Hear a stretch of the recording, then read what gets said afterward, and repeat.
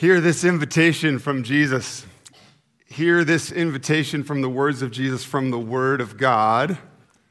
Hear this invitation from Jesus to you this morning. Come to me, all who labor and are heavy laden, and I will give you rest. Take my yoke upon you and learn from me, for I am gentle and lowly in heart, and you will find rest for your souls. For my yoke is easy and my burden is light. Come to me, all who labor and are heavy laden.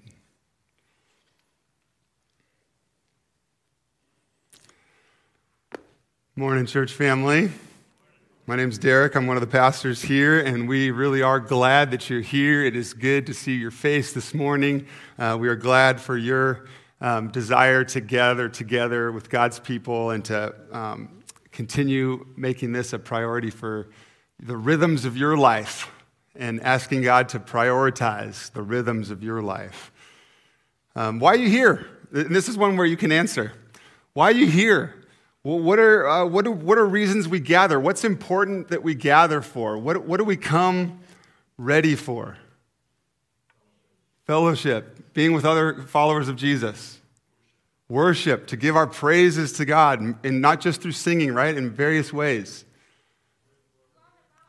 I think I heard be in the Word. Yep, learn about God, be in the Word. And what'd you say? Hear from God. Yep.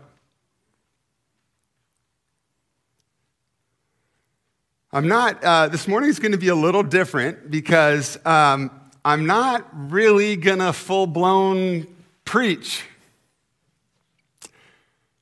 But perhaps it's going to be even better because we are going to, as we always do, we are going to hear from God from His Word. But I'm going to do a little bit of talking in between, but a lot of this morning is going to be reading from the Word, reading Scripture, and giving room for us to ponder and leaving chunks of silence. Awkward. No, so that it's not awkward, let's think this ahead of time before I start. What are some things you might be doing? What are some options for you when I'm reading God's Word? Listen, could be one good option. What else might you do while you're hearing from God's Word? You could jot stuff down, certainly, if you want. You could reflect, ponder it, pray and ask God to hear what He is saying. What about when I leave chunks of those potentially awkward, but it's not going to be awkward this morning because we're going to be ready for it. What about when I leave chunks of silence? What might God have you do in those times? Reflect, pray, listen. You could follow along in your own Bible for sure if you want. Some will be on the screen. Some of what I'm going to read is not on the screen. Some I'll invite you to turn to in your own Bible. You can certainly follow along where possible, but it's also fine to just listen. So let's do that and see what God has in store for us this morning. In this first few verses, this isn't a rule, but it's a suggestion. These first few verses that I'm going to read slowly, and you may find that you would enjoy having your eyes closed, but you don't have to.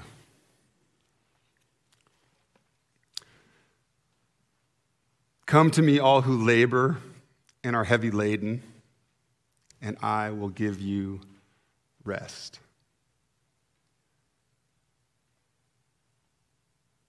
Jesus says, take my yoke upon you and learn from me, for I am gentle and lowly in heart, and you will find rest for your souls. For my yoke is easy and my burden is light.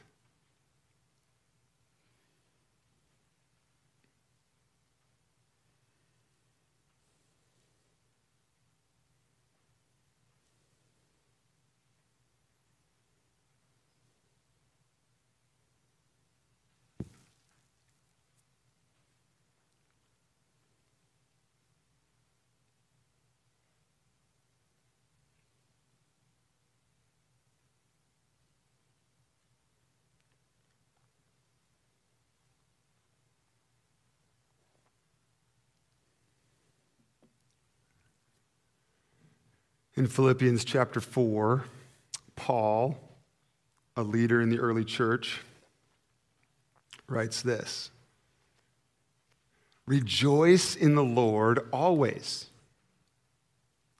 Again, I will say, rejoice. Let your reasonableness be known to everyone. The Lord is at hand. So do not be anxious about anything, but in everything, by prayer and supplication with thanksgiving, let your requests be made known to God.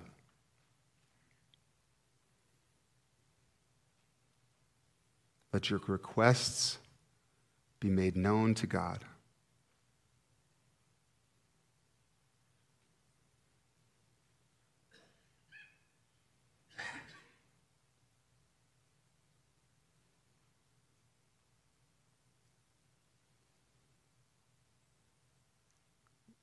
Let your requests be made known to God.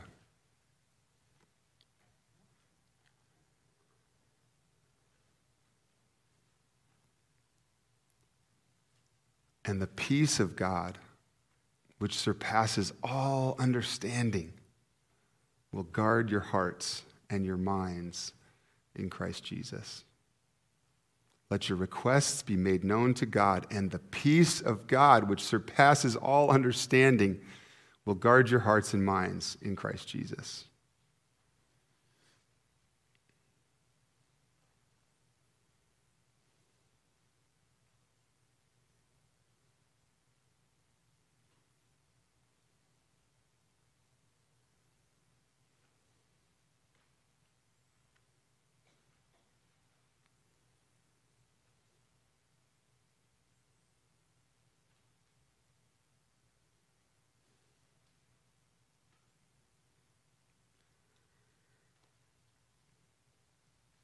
And then Paul again in 2 Corinthians 12.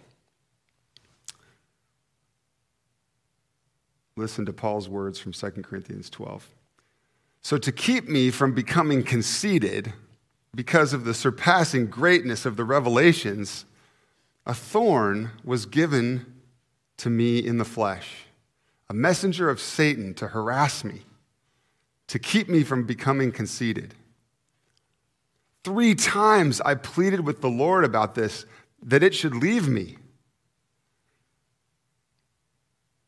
But the Lord said to me, 'My grace is sufficient for you, for my power is made perfect in weakness.'"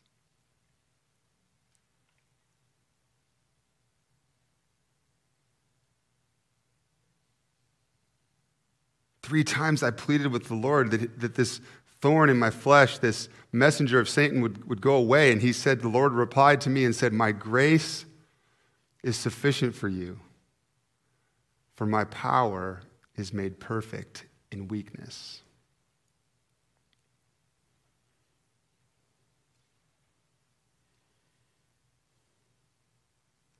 And so Paul's response to that was, "Therefore I will boast all the more gladly of my weaknesses, so that the power of Christ may rest upon me. I will boast all the more gladly of my weaknesses, so that the power of Christ may rest on me. For the sake of Christ, then, I am content with weaknesses, insults, hardships, persecutions, and calamities." Can we say that this morning? I am content with weaknesses, insults, hardships, persecutions, and calamities. For when I am weak, then I am strong.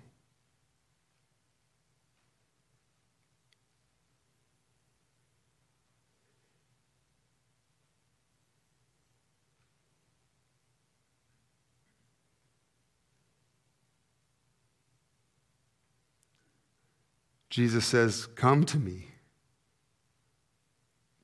all who labor and are heavy laden,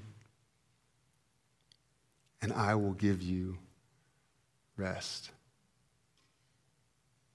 Take my yoke upon you and learn from me, for I am gentle and lowly in heart, and you will find rest for your souls. For my yoke is easy, and my burden is light.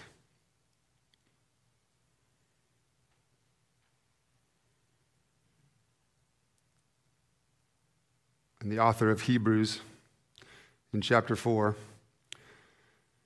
since then we have a great high priest who has passed through the heavens, Jesus, the Son of God.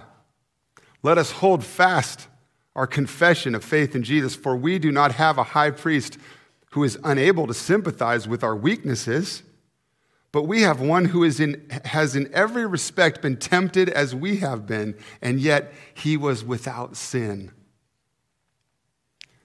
So let us then with confidence draw near to the throne of grace that we may receive mercy and find grace to help in our time of need. Let us then with confidence draw near to the throne of grace that we may receive mercy and find grace to help in time of need. Let me just leave a couple of moments more of silence for you to pray, and I encourage you to reflect on some of the things you just heard, to talk with God about those things. No special words are required. He knows you. He hears you. You can talk with him, and perhaps then also to invite him to speak into your life this morning as we continue in God's word, asking him to open your heart and mind for what he has in store.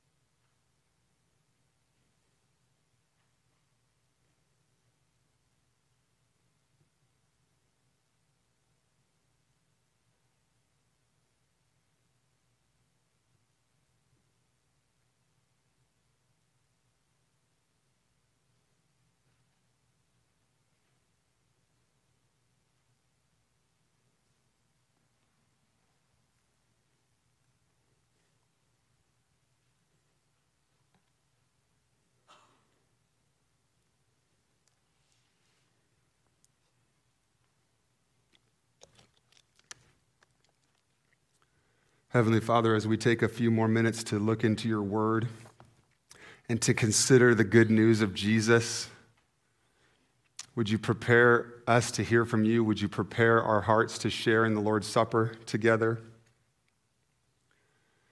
God, I pray that this morning would not just be another morning, just some routine. God, I pray that by your grace, you would give us eyes to see and ears to hear.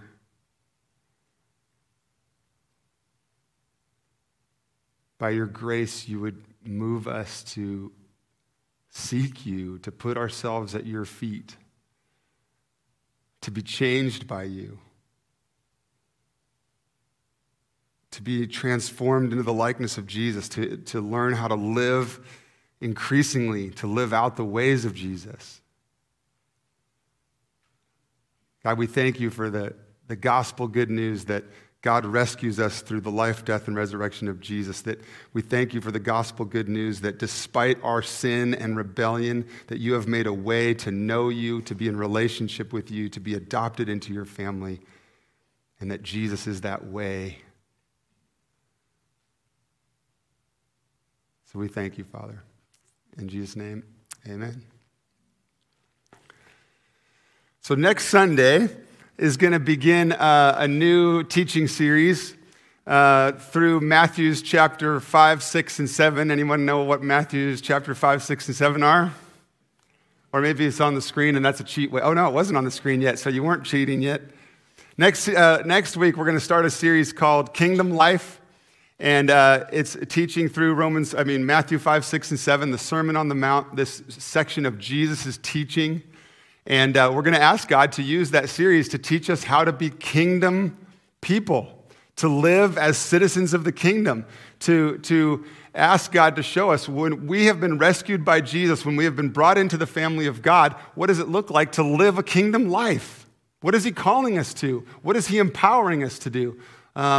What does obedience to the teaching of Jesus look like? And so that's what we're going to be exploring. And so, I don't know, if the series officially starts next Sunday, then maybe today is like a prequel, right?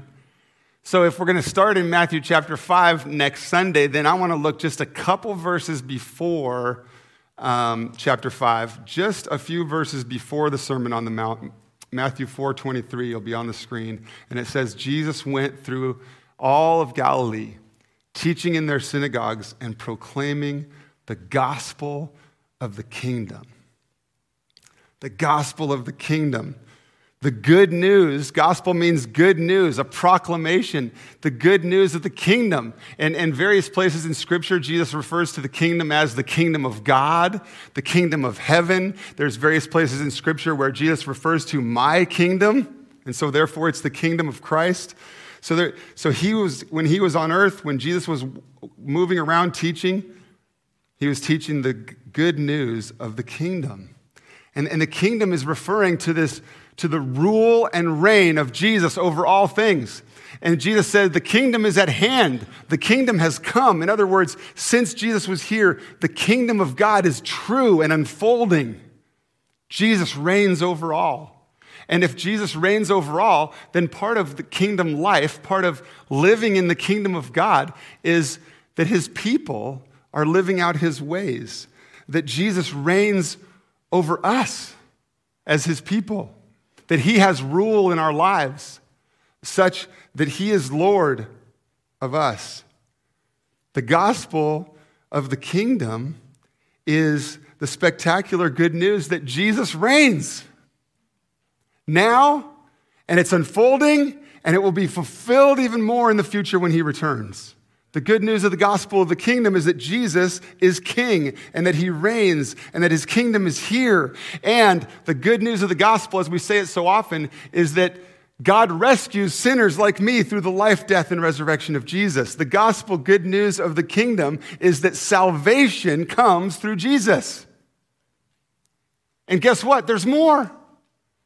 The good gospel of the kingdom, if Jesus is king of the kingdom, if we are his people, if we are learning to live kingdom lives, not only is Jesus the source of our salvation, being made right with God, but by the grace of Jesus, we are transformed, made more and more to be like him, and empowered to live for him, enabled to live for him. If he calls us to it, if his teaching in the Sermon on the Mount in the coming weeks and months calls us to it, asks us to obey, says what a kingdom life looks like, he also empowers and enables us to live that way.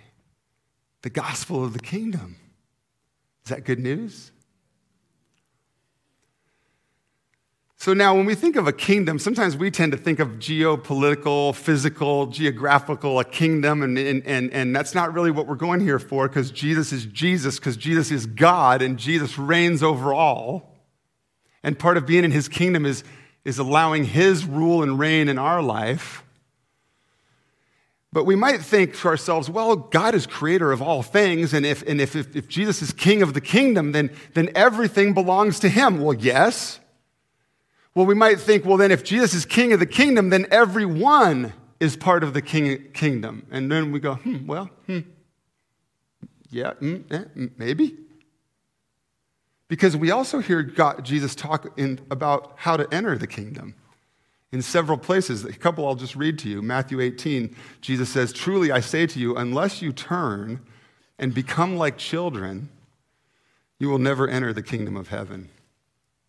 In John 3, when Nicodemus comes to speak to Jesus, Jesus says to Nicodemus, "Truly, truly, I say to you, unless one is born again, he cannot see the kingdom of God." So is everybody automatically part of the kingdom of God?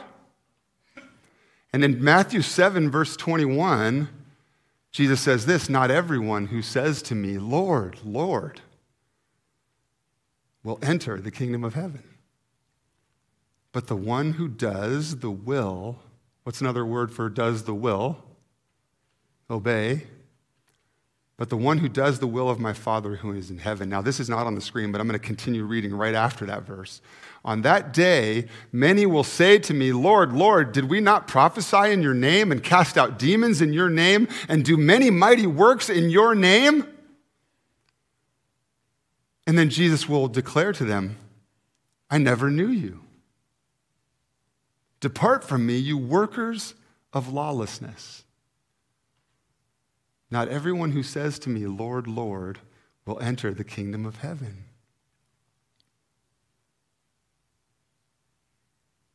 That should be sobering.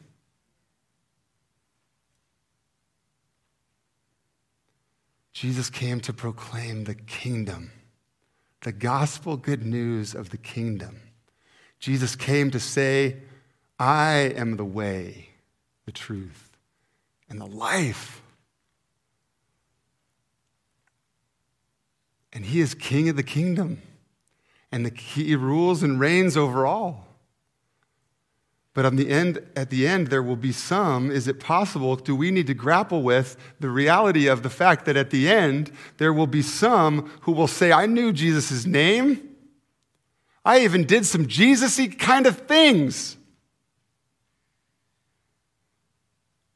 And Jesus will respond, I never knew you.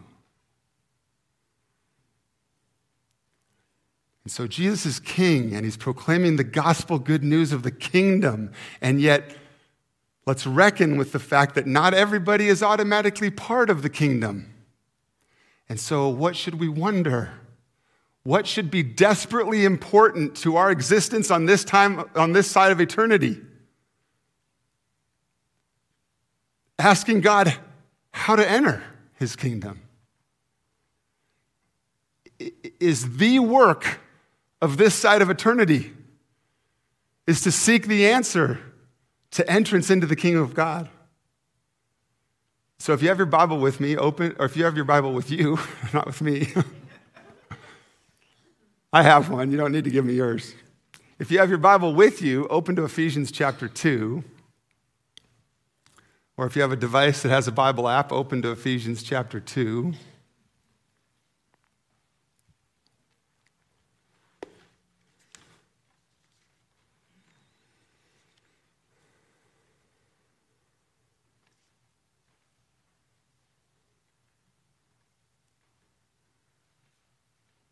And this is where I'm going to go back to just reading the scriptures and letting God speak through his word as we consider entrance into the kingdom.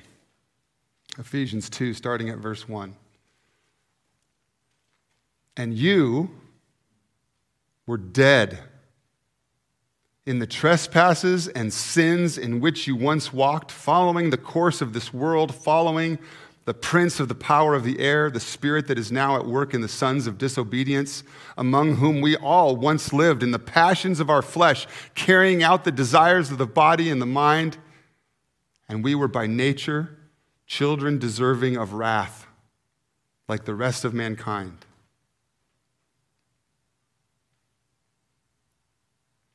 Verse 1 said, and you were dead. And then verse 4 says, but God, being rich in mercy, because of the great love with which he loved us, even when we were dead in our trespasses and sins. But God made us alive together with Christ. By grace,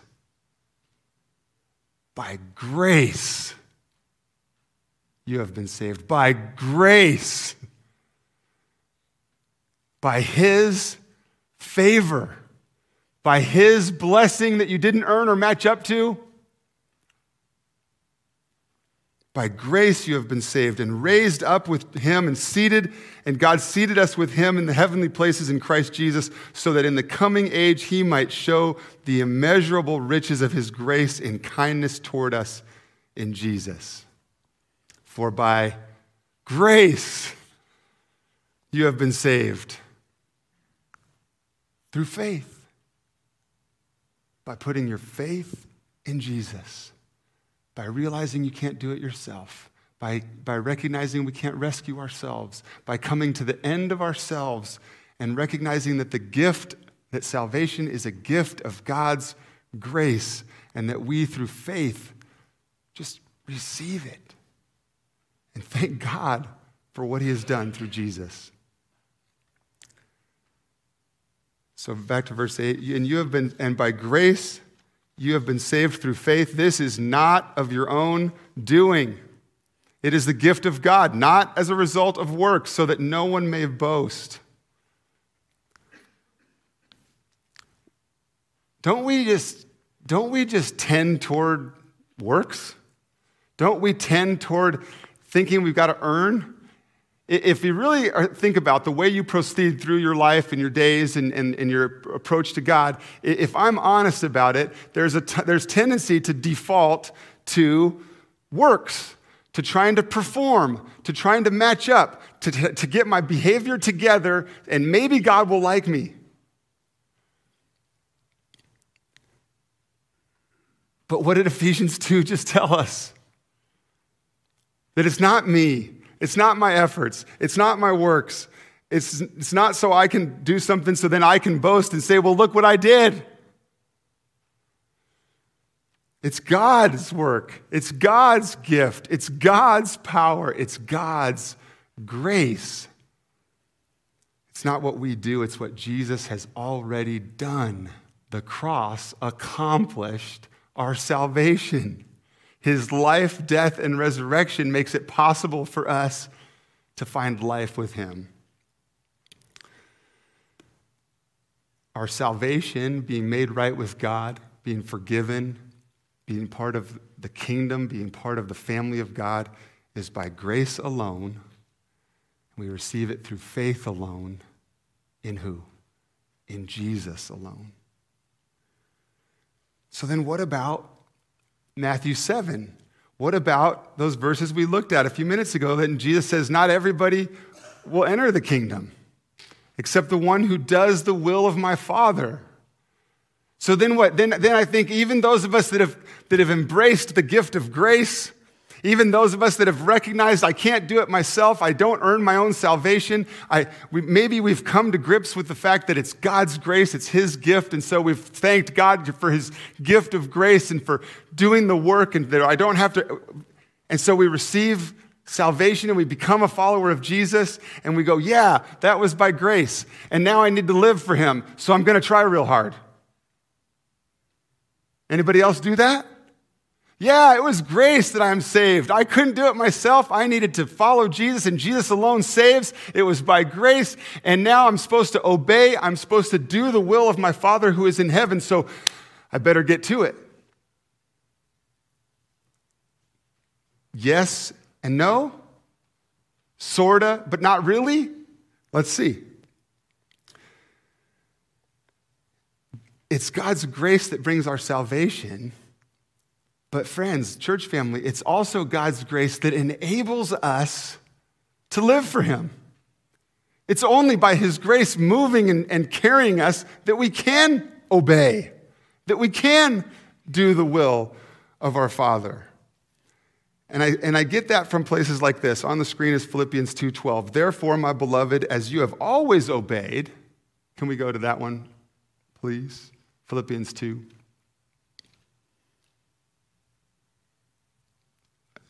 No, not working? Okay, I'll read it. Philippians 2:12. Therefore, my beloved, as you have always obeyed, so now, not only as in my presence, but much more in my absence. Listen to what Paul, this early church leader, encourages followers of Jesus to do. Paul says, just as you have always obeyed, I want you to work out your own salvation. Now, at first, we get kind of nervous about that, but did he say work for your salvation? No. We don't work for our salvation. It's not our efforts that earn our place with God. He's saying work out your salvation. In other words, demonstrate it. In other words, your salvation should change everything.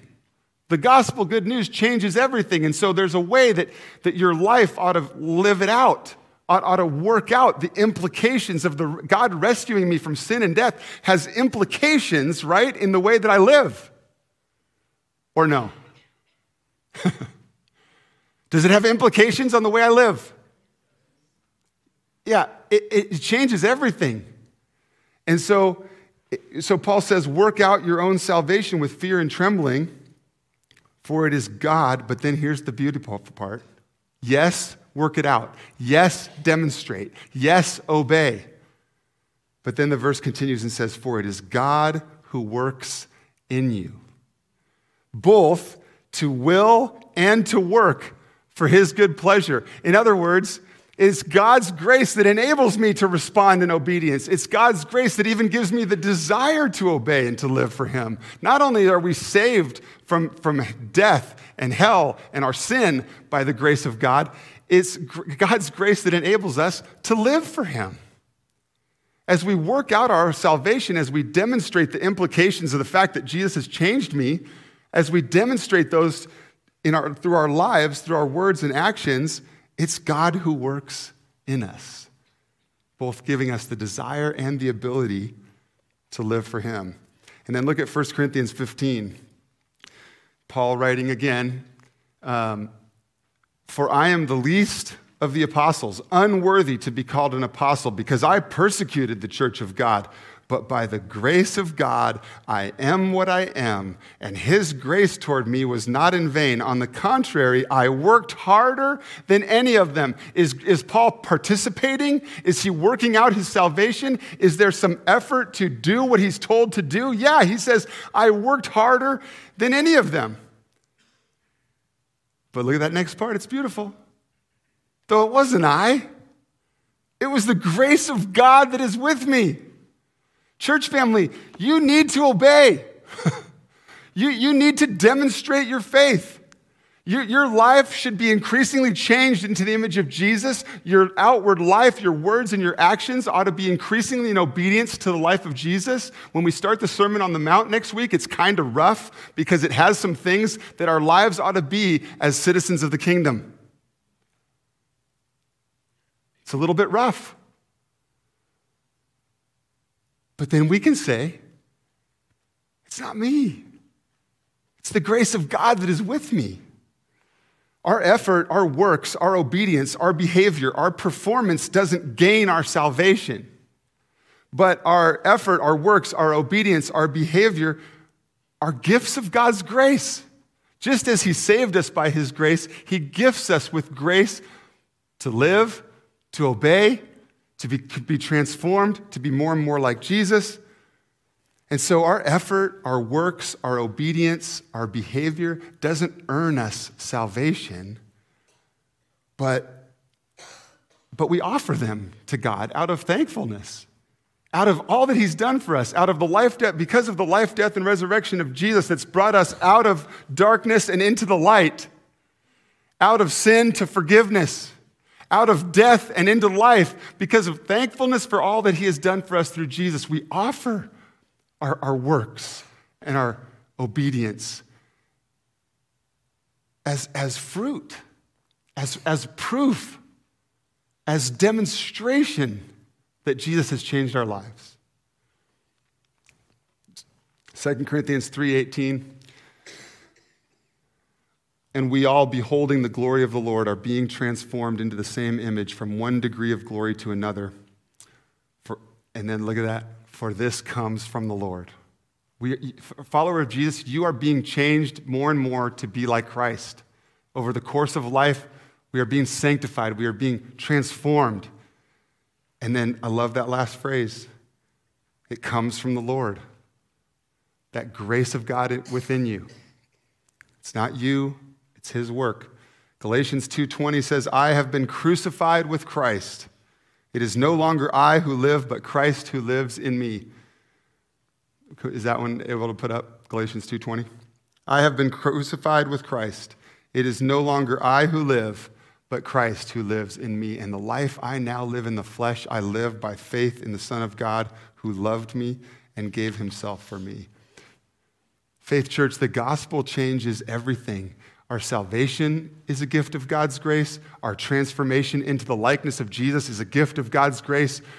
Our ability, our desire to live for him is God's grace at work in our life. Jesus changes everything.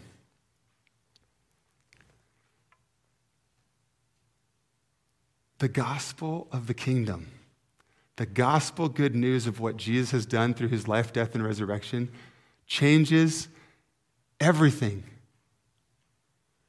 What do I mean by that?